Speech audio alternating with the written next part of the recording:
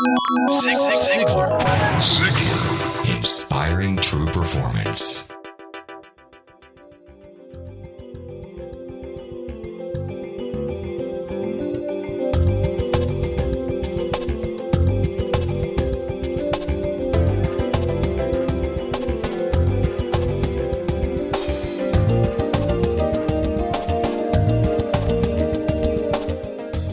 This is Blake Lindsay again, and we are so glad to have you listen in to the Ziegler Inspire podcast. This week, we hear about some great sale principles to remember, and then Zig closes with a story. You know, Zig learned long ago that stories are a great way to capture people's attention and to help people learn. Zig has mastered the art of telling a good story, and today he's going to share one that has all the sales skills that a person could learn from a small boy. Enjoy the story. The keys in closing. I talked about the fact that before you ever get there, you should already have made that projection. You need a positive projection that, yes, you are going to get that sale. Second, you need to have that assumptive attitude. You assume that when you get there, like we did on the sale David Mezzer made there in the pharmaceutical business, he went in not knowing that this guy didn't buy. He was thinking he was going to call on the one who always bought. Man, the sale was there. He took the physical action. In other words, he made the presentation. That's what Chuck Bellis was doing on that automobile. That's what the redhead was doing with me. That's what Smoke and Fire Detective salesman was doing. He took the physical action to get him there. It was done with a lot of enthusiasm, and in every case, a lot of questions were asked. And in each case, they listened, and we need to listen. The prospect will tell us what will sell them if we will just listen to them. And that persistence is so important there, because a lot of times what they're really asking for you, a lot of people don't want to feel like they've been a pushover. So instead of immediately saying yes, which they really want to do, they got to go home and tell their husband or their wife why they bought. See, you got to give people a reason for buying and an excuse for buying. And when you can put those two things together, your chances of making that sale are much better. And so when you've made the sale, then the post-sale is important. You need to keep on selling to let them know that they have made a wise decision. Persistence does pay. The impending event. Now, we know right now, I know, and I think probably most of you know, that right now, prices are way, way down on so many things. I don't believe they're going to stay that way very long. I believe America is bouncing back in some ways. Does that mean that I don't think that we got any more problems? Hey, we've got serious problems because we're against an enemy that we've never had before. But more and more people I'm talking to are telling me that instead of their business being down, their business is being up. They're doing things that they were unable to do before. The tax breaks are coming in. The lower rate of interest enables more people to buy something. No interest in a lot of cases. And so now the impending event is buy it now. Insurance people have been using this all the time. Inducement is the big key. Bill Gove used to tell a story that I think had so much merit. He was doing some training for an automobile company with a particular dealership. And before the salesman would ever attempt to close the sale, he would always take him back to his service manager and let the service manager explain to them what the deal was and why this was the best place to buy it. And the service manager would always end up by saying, yes, we charge you a little bit more. But I'm going to look at you with these baby blue eyes and I'm going to tell you something. The difference in the service is worth infinitely more. You no longer worry. That worry is now ours. We will make the price difference that much greater. And Bill said they had the biggest business you can imagine. We do a lot of training for local automobile dealership, and they built distributorships, and they built their entire business on service. We're driving at our company since we do a lot of training for them, but also at our company we have several people driving their automobiles. I called in and I said, I got a little problem. They said, bring it in and you can drive a new one out. I drove it in. They let me borrow a brand new car. You know what their purpose was on that. But the next day they called and said, well, your car's all ready. And so I had the service, Didn't have any problem at all. Now for the redhead, they come out and get her car and take care of it that way. I mean, that's what I'm talking. That is an inducement. And sincerity is one of those things that really comes across. I can't tell you the number of times I've had people tell me over the years about stories where they've had their customers say, I don't know why I'm buying from you. I told a half dozen other people I wasn't going to buy for them, but you seem so sincere. And, you know, as you can probably tell by now, I love to tell stories.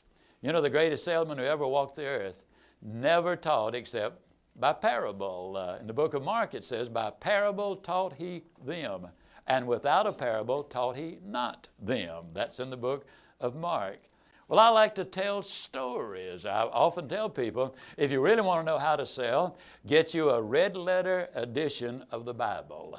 The letters of Christ are in red, and regardless of your religious faith or conviction or whatever, the greatest, most effective persuader ever known to man was Christ. You look in the Bible and you'll discover that every time somebody asked him a question, he either responded with a question or with a parable. So go ahead. I had a fellow one time talking about some Far Eastern religion at one of the seminars, and he was, very effective. Everybody was applauding him, what he was saying. And, you don't get up and say something ugly about another speaker and disagree with his beliefs. But when I got to this particular point, I said, you get in there and you make this discovery that when a question was asked, you either answered it with a question or with a parable. So that's the way you learn how to ask questions and tell stories. And then as long as you're in there, you might as well get the answer. Because one day, he's going to ask you a question. And if you get it right, you get to stay. That not only will take the pressure off of you now, but it'll keep the heat off of you later. Well, anyhow, he loved to tell stories. I love to tell stories. So I'm going to close this with a story that brings all of these into focus. Many years ago, when Tom was 6 years old, we lived in Columbia, South Carolina. I woke up one morning. I needed to go to the store. I was in the cookware business to buy some things to get ready for the dinner party. And as I walked in the room, I said, "Son, would you like to go to the store with me?" He said, "Yes, I would, Daddy." He popped up, slipped his little boots on, and in the car we went. We got down to the store, and I turned to the right to the vegetable stand to buy the things there. My son had spotted a display of rubber balls right in front of him. He ran over to those rubber balls. He grabbed one up, brought it over, and he popped it in the basket, and just stood there grinning. He had taken, some very positive action. As a matter of fact, when I said, "Son, would you like to go down?"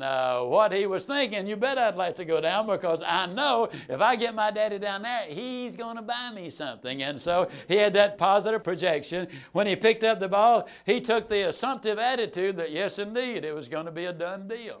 When he did that, I took that little ball out and I put it back in his hand. I said, "Son, what I want you to do is take the ball back. You've already got a dozen balls at home. You just don't need another one." But he had already initiated a lot of things. He had taken the physical action with a lot of enthusiasm. And so he asked me a question. And he said, "Well, Daddy, can I just hold the ball?" Now, what am I going to say? "No, son, you can't even hold the ball." What kind of daddy would I have been to give my boy an answer like that? I said, "Okay, son, but don't get any ideas that you're going to own it." He said, "Okay, Dad." He didn't want to buy the ball. He just wanted to hold it.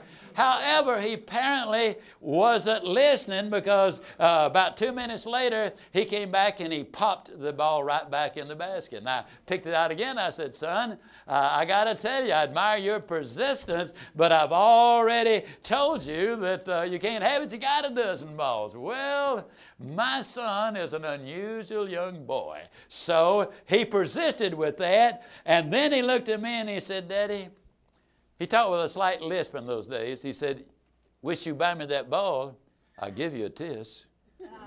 Now that's an impending event, and it is an inducement. And you're talking about sincerity. You'll never see a more sincere salesperson in your life than that 6-year-old boy was at that point. And when we can combine a story with all of the benefits that go with it, there are many times when we come across as a sincere, caring individual. Now, you must keep the story short. You must respect the other person's time. But I'm telling you, the difference and the reason that most people don't make it is they sell only with their head. They leave the emotions out. So you got to have them both. If you have all logic, you will educate the prospect and they'll buy from your competition. If you use all emotion, they'll buy from you, but 24 hours later they'll cancel. But if you use the logic combined with the emotion, they'll buy today and keep the product tomorrow. I believe if you'll follow these processes that you will sell more and you'll be able to sell them again and again and again.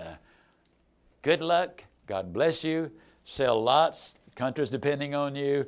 And if you do, I will see you. And yes, I really do mean you. Not just at the top. Hey, I'm going to see you over the top. God bless you and thank you.